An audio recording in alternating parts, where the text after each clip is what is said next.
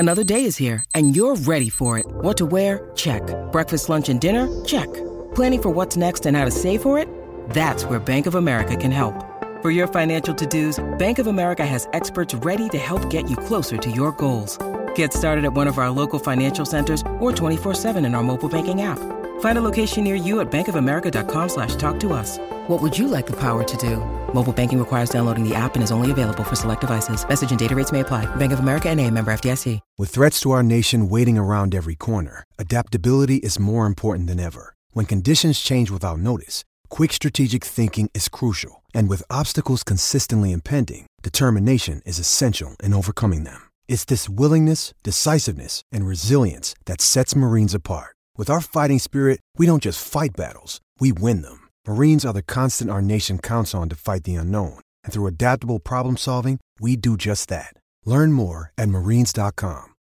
This episode is brought to you by Shopify. Whether you're selling a little or a lot, Shopify helps you do your thing, however you cha-ching. From the launch your online shop stage, all the way to the we just hit 1 million orders stage. No matter what stage you're in, Shopify's there to help you grow. Sign up for a $1 per month trial period at shopify.com/special offer, all lowercase. That's shopify.com/special offer.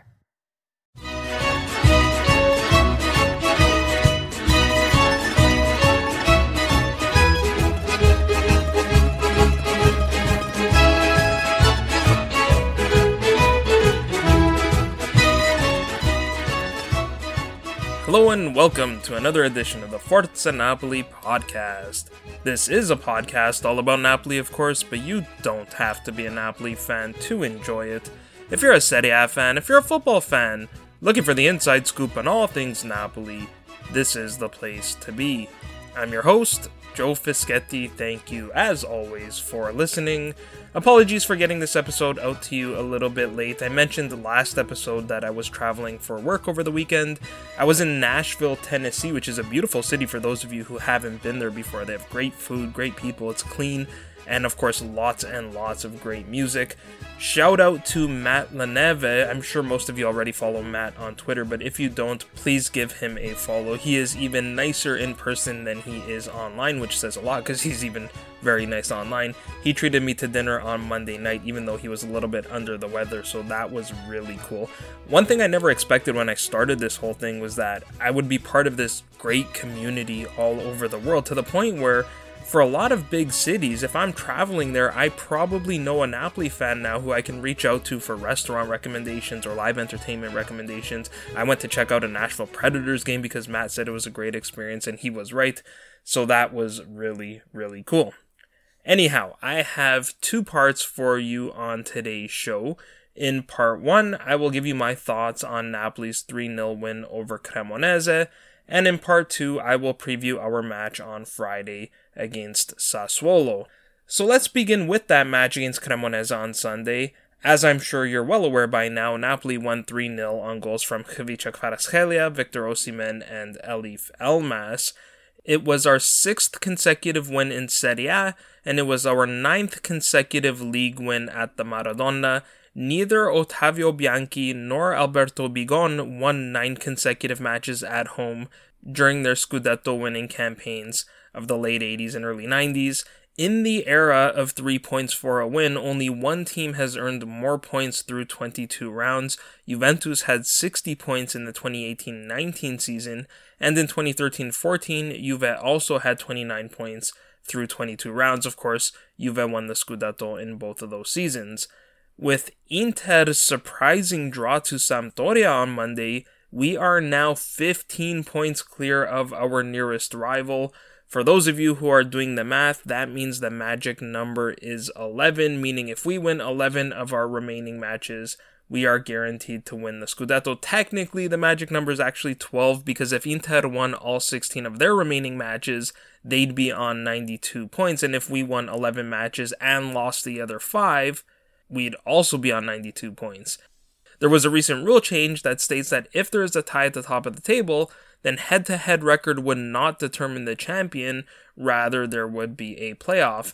But as my good friend Michele Io Sono Montese on Twitter often points out, and I think correctly, it's not realistic to assume that Inter will win 16 straight matches.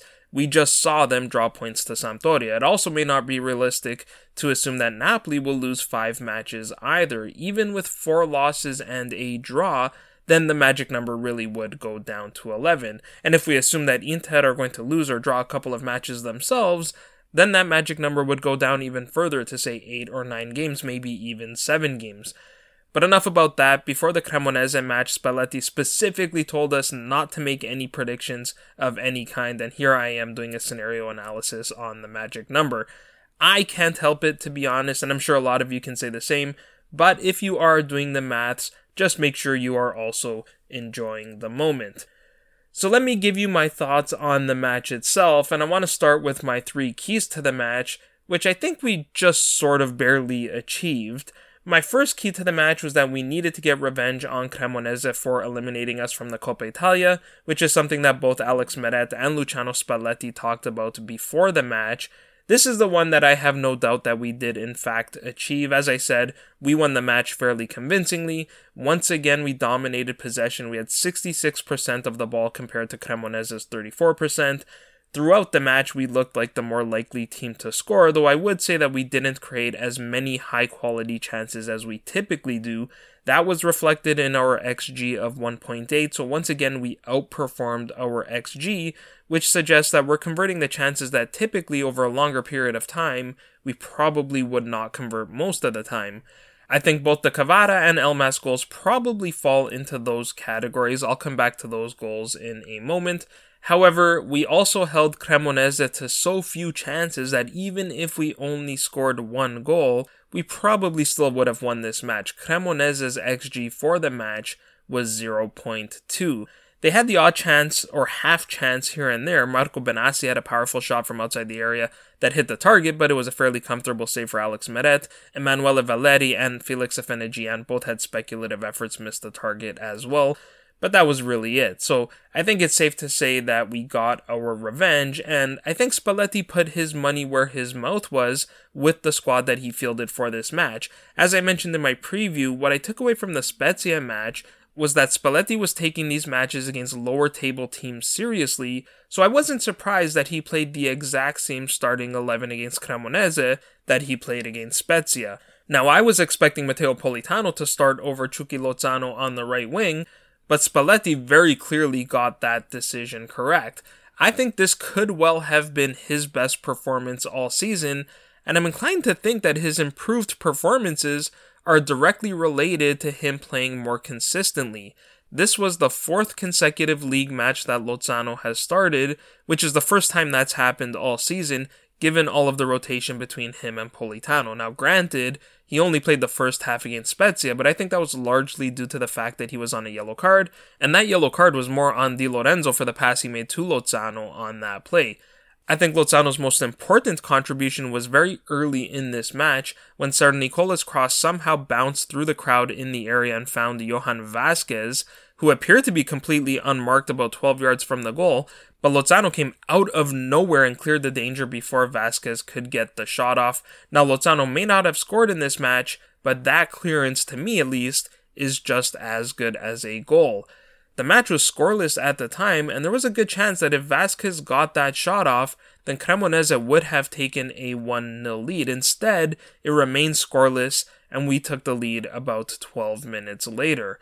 And it wasn't the only time that Lozano tracked back to help defend. He did it again in the second half to force a corner kick, though that one was not really a goal-scoring chance, rather he prevented the cross from being played into the area.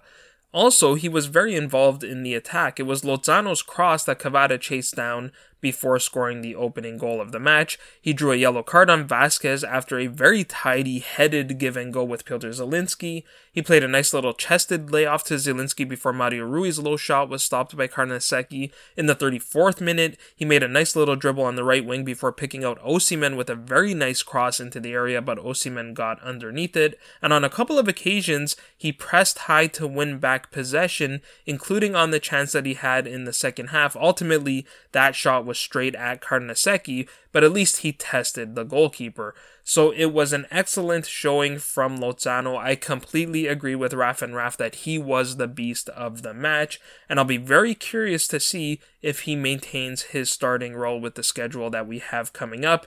With the schedule picking up again, I think we should expect Spalletti to start rotating a little bit more now. We have Sassuolo coming up on Friday, which is only 5 days after this match. We're going to preview that one in part 2, but that is slightly less rest than we normally have. Then we have Eintracht Frankfurt in the Champions League resuming on Tuesday, which is only 4 days after the Sassuolo match. And then we have Empoli on the Saturday, which is 4 days after the Frankfurt game.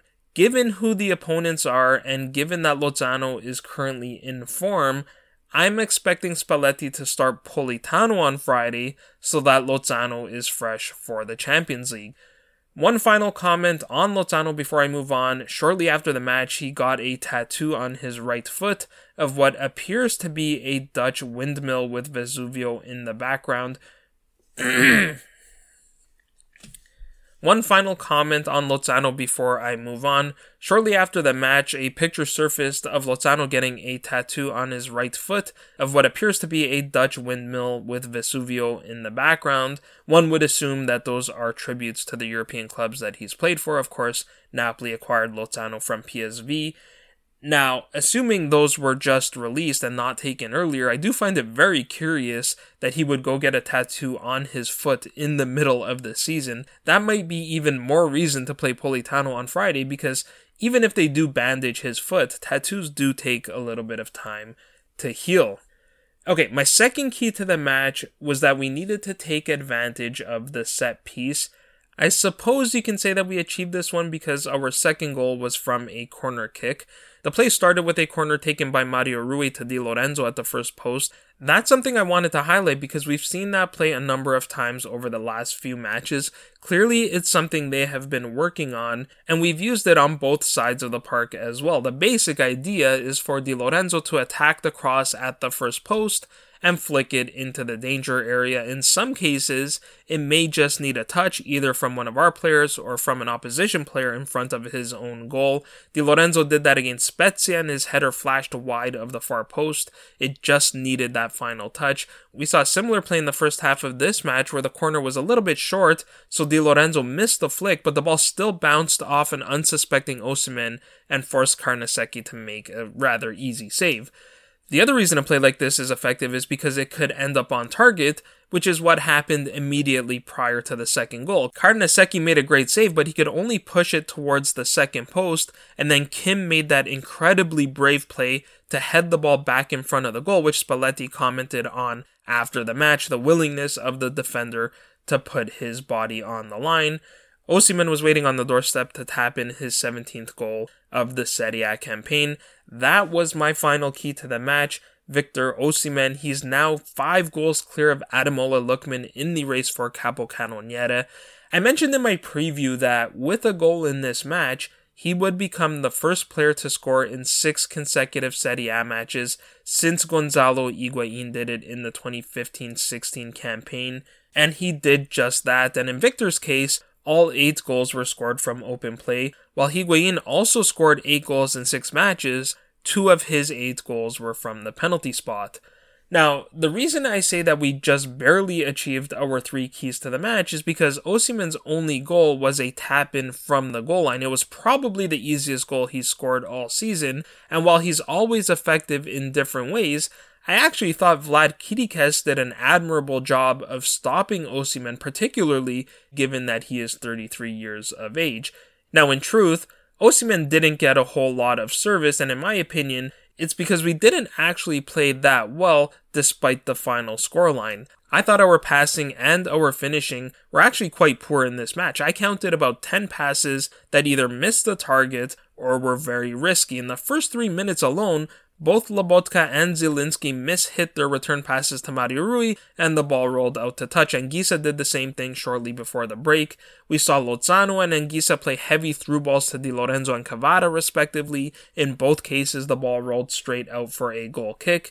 When Osimhen was one-on-one with a defender, Either in the area or when the long ball was on, we seemed to overhit our passes to him. And then there were a number of risky passes. Di Lorenzo's header to Meret, which he just barely got to. Mario Rui's back pass that forced Kim to clear the ball straight out for a throw-in.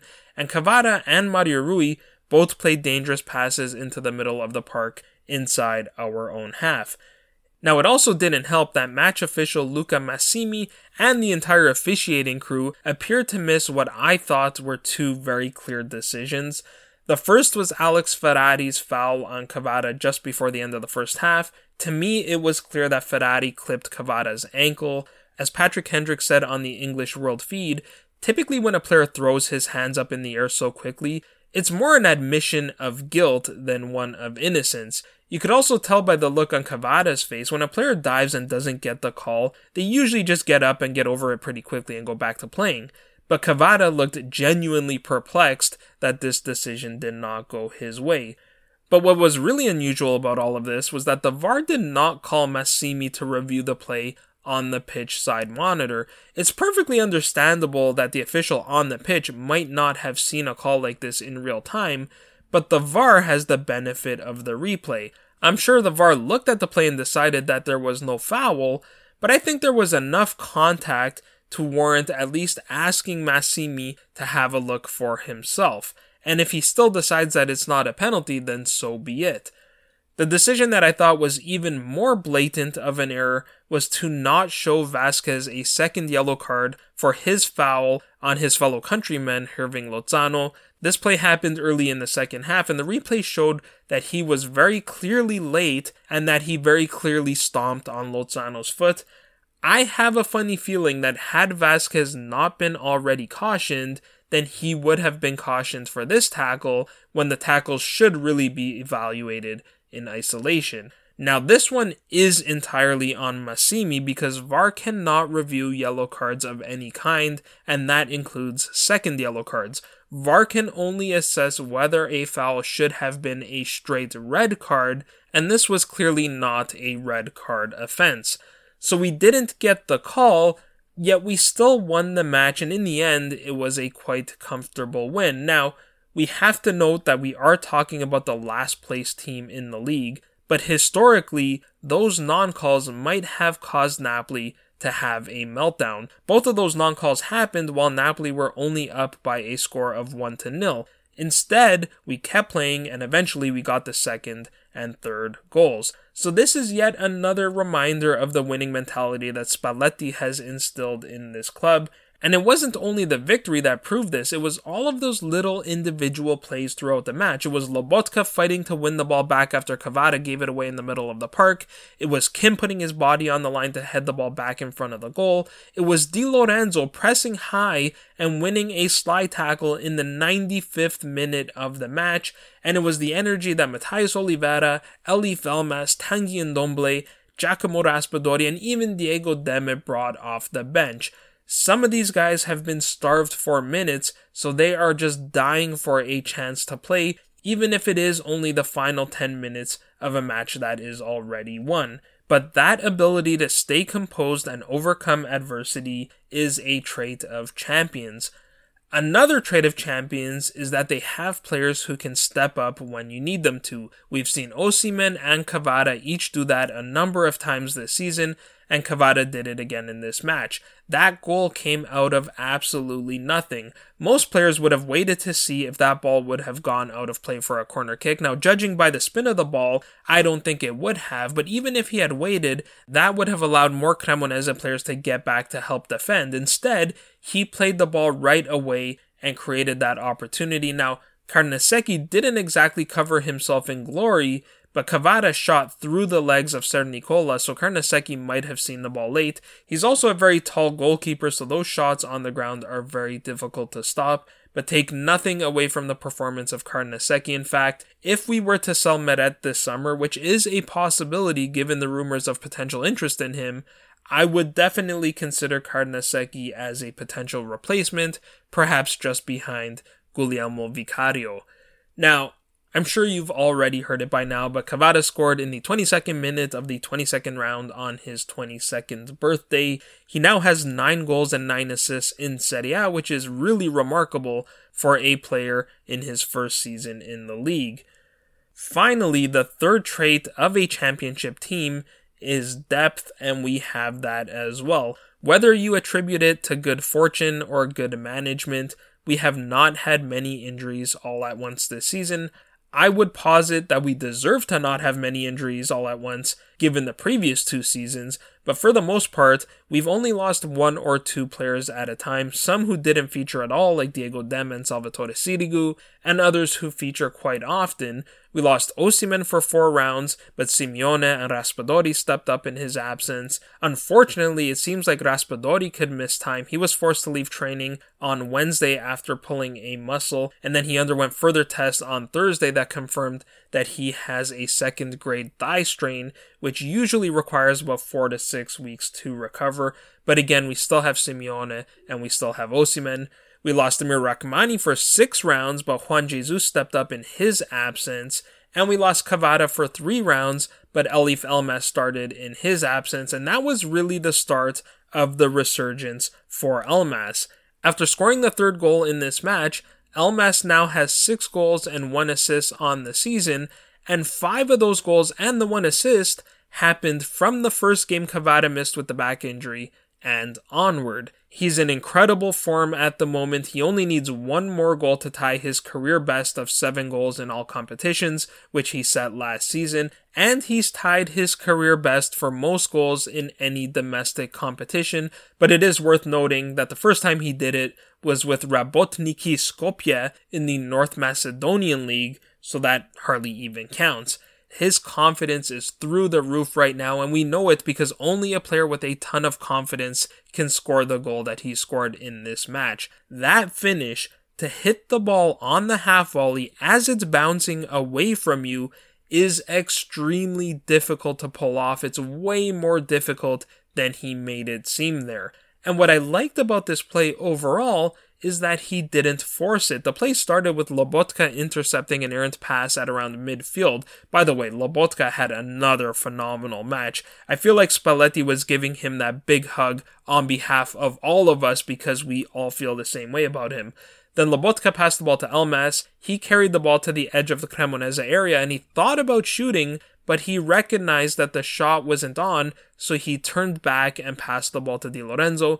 The return pass from Di Lorenzo was beautiful as well. It was perfectly weighted for Elmas to run onto. And then that finish by Elmas, the way he struck through the ball so cleanly to generate all of that power, was really something else. So this was another well-deserved victory, and one that got us that much closer to that coveted 3rd Scudetto. That will do for part 1. In part 2, I'll preview our match on Friday against Sassuolo. Hey, it's Kaylee Cuoco for Priceline. Ready to go to your happy place for a happy price? Well, why didn't you say so? Just download the Priceline app right now and save up to 60% on hotels. So whether it's Cousin Kevin's Kazoo Concert in Kansas City, go Kevin, or Becky's Bachelorette Bash in Bermuda, you never have to miss a trip ever again. So download the Priceline app today. Your savings are waiting. Go to your happy place for a happy price. Go to your happy price, Priceline. Welcome to part 2 of the Forza Napoli podcast. If you like the show, consider becoming a patron at patreon.com/Forza Napoli pod. It's entirely voluntary, there are no set tiers, but it does help us to continue to produce content both on the podcast and at ForzaNapoliPress.com. Okay, so let's preview the match against Sassuolo on Friday. The reason this match is being played on Friday is because Napoli play in the Champions League on Tuesday, so that will give us that extra little bit of rest. Aside from Spalletti, who may need to rotate his squad in view of the Champions League, the players will have to put that match against Eintracht Frankfurt aside for the time being and focus squarely on Sassuolo, because otherwise this could well be a banana skin match. We happen to be catching Sassuolo during their best run of form all season. They are unbeaten in their last 4 matches. The 1-1 draw to Monza wasn't a great result, but they hammered Milan 5-2. Of course, Milan were reeling a little bit, but it felt like we finally saw the quality of this Sassuolo side during that match. They responded with another impressive victory, beating Atalanta 1-0. For me, that was an even more impressive result than the win over Milan, because Atalanta were one of the most informed sides in the league at the time. Also, it seemed like Gasperini had gone back to his old ways of playing attacking football. Atalanta went into that match having scored 19 goals in their previous 5, including 8 against Salernitana and 3 against Juventus, so it was really impressive for Sassuolo to shut them out. It was only the second time this season that Atalanta's opponent kept them off the score sheet. Lazio were the other team to do it. And then in the last round, Sassuolo drew Udinese 2-2, which was another decent result considering the circumstances, namely that Sassuolo fell behind twice in the match, and they lost their best player early in the match due to injury. Granted, Udinese have been in dreadful form themselves. They had only won 1 of their previous 13 matches before that draw, so a draw might have been a decent result for both sides.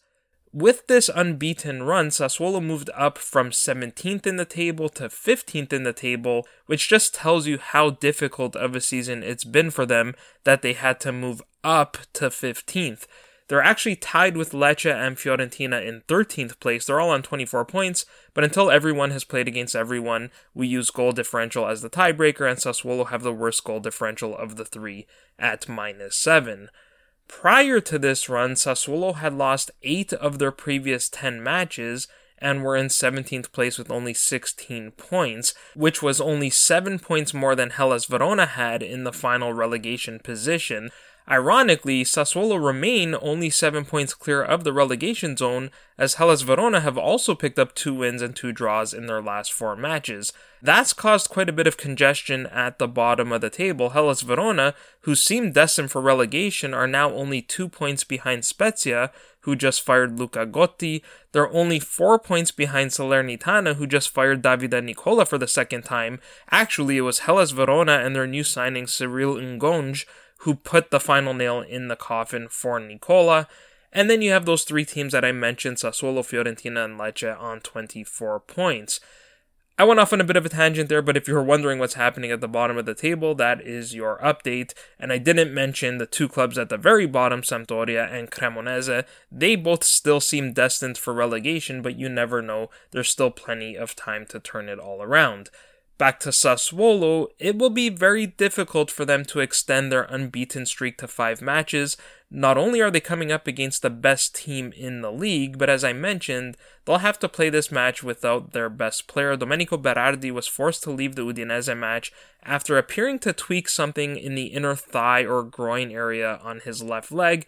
Judging by reports, it seems to be a fairly minor injury, but he's still expected to be out for 2 to 3 weeks.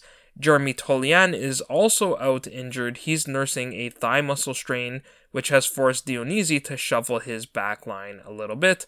So with that, let's get to the starting lineups.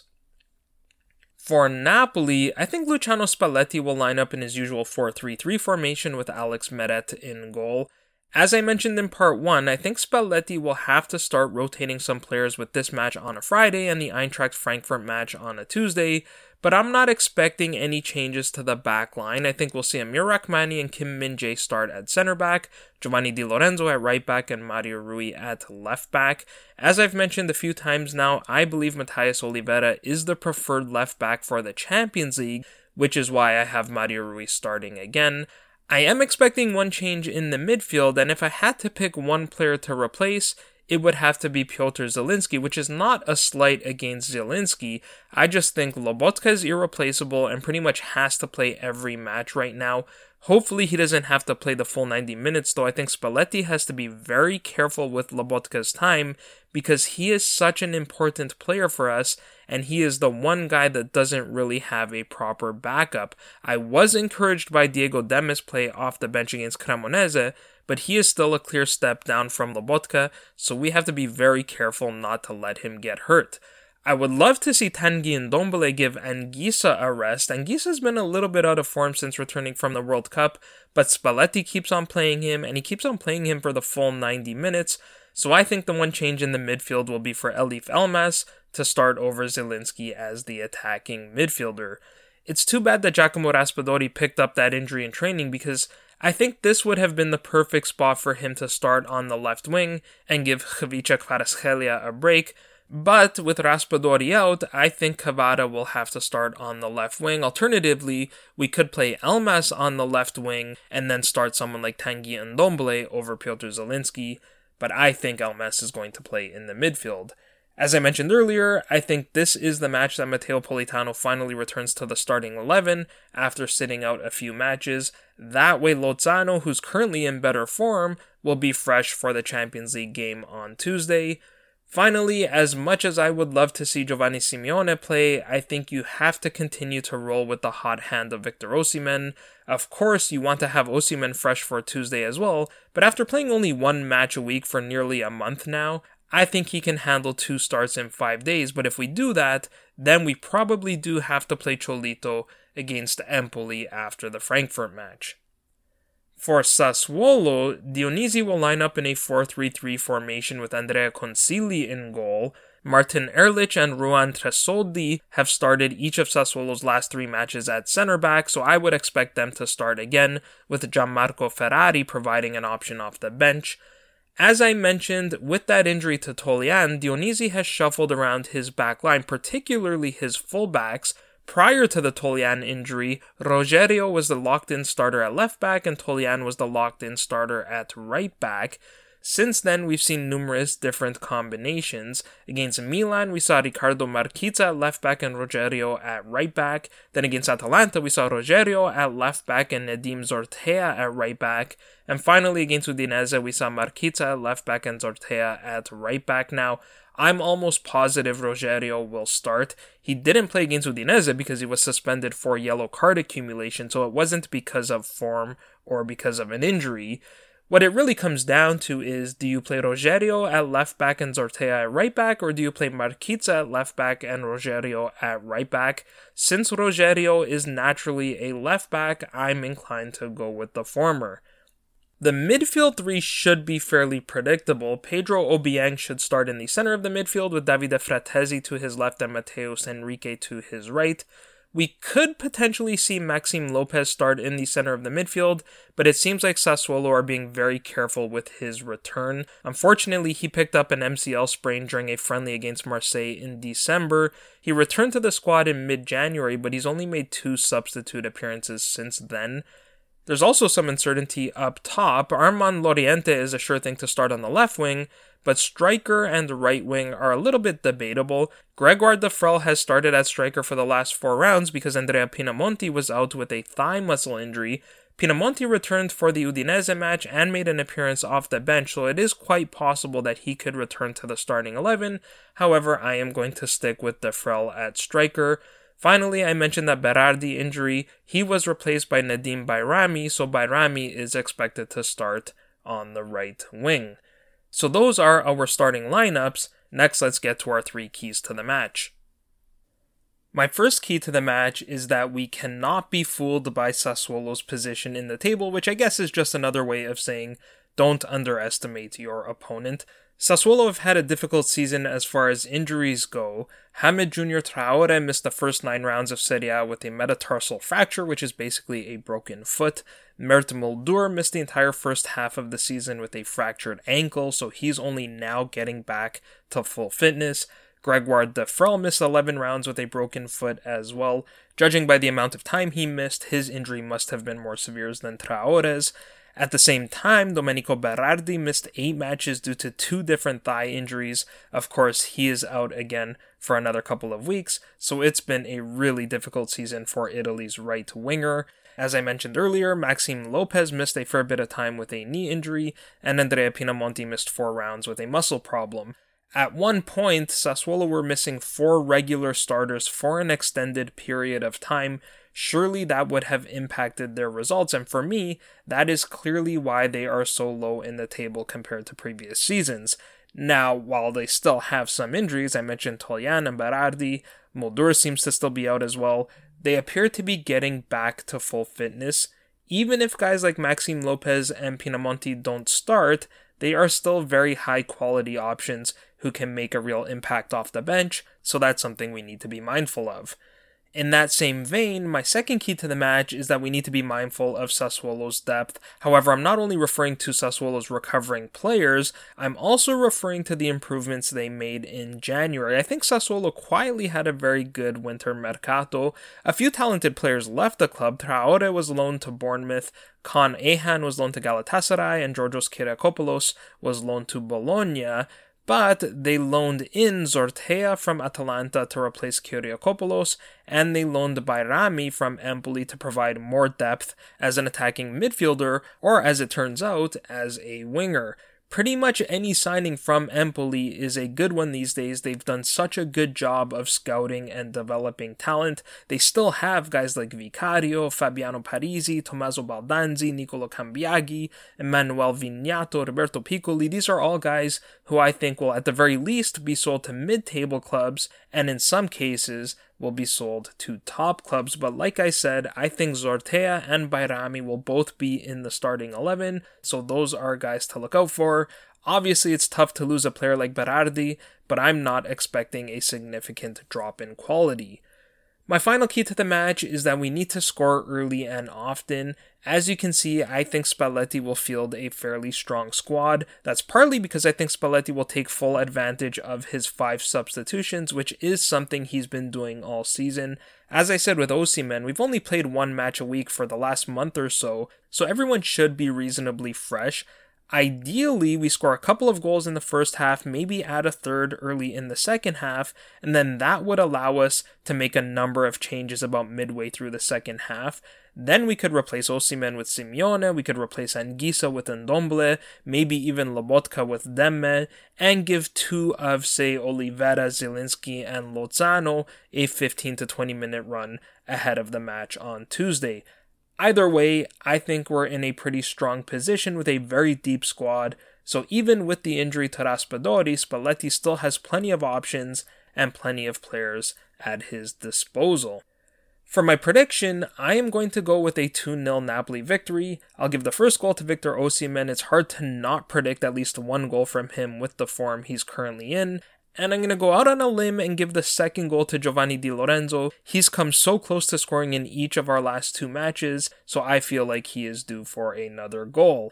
Sassuolo rarely concede more than 2 goals. Mind you, I said the same thing about Cremonese and we still put up 3 against them. Sassuolo are middle of the pack in terms of goals scored. They've only scored 26 goals through 22 rounds, so they're averaging about a goal per match. What's interesting about Sassuolo is they seem to spread their goals around. Fratesi, who's a midfielder, leads the way with 5 goals. Berardi and Lauriente both have 4. Pinamonti has 3, but he just got back from injury.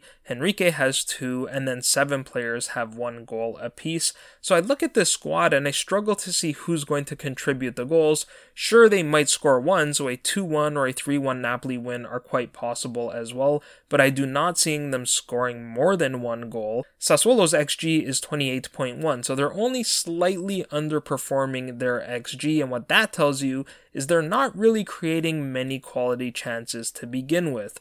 Of course, anything is possible. We've had wild matches against Sassuolo prior to Dionisi showing up, but since he showed up, we've won quite comfortably, and I'm expecting this to be another comfortable win for Napoli.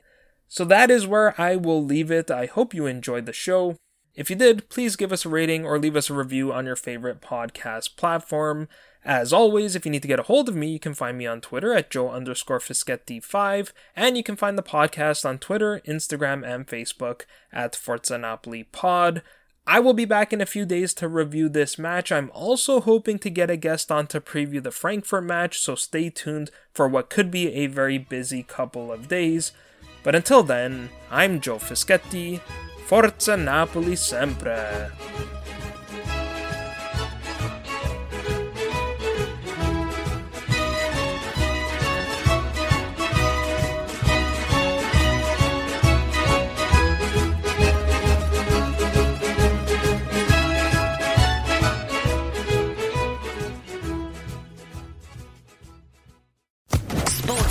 Podcast Network.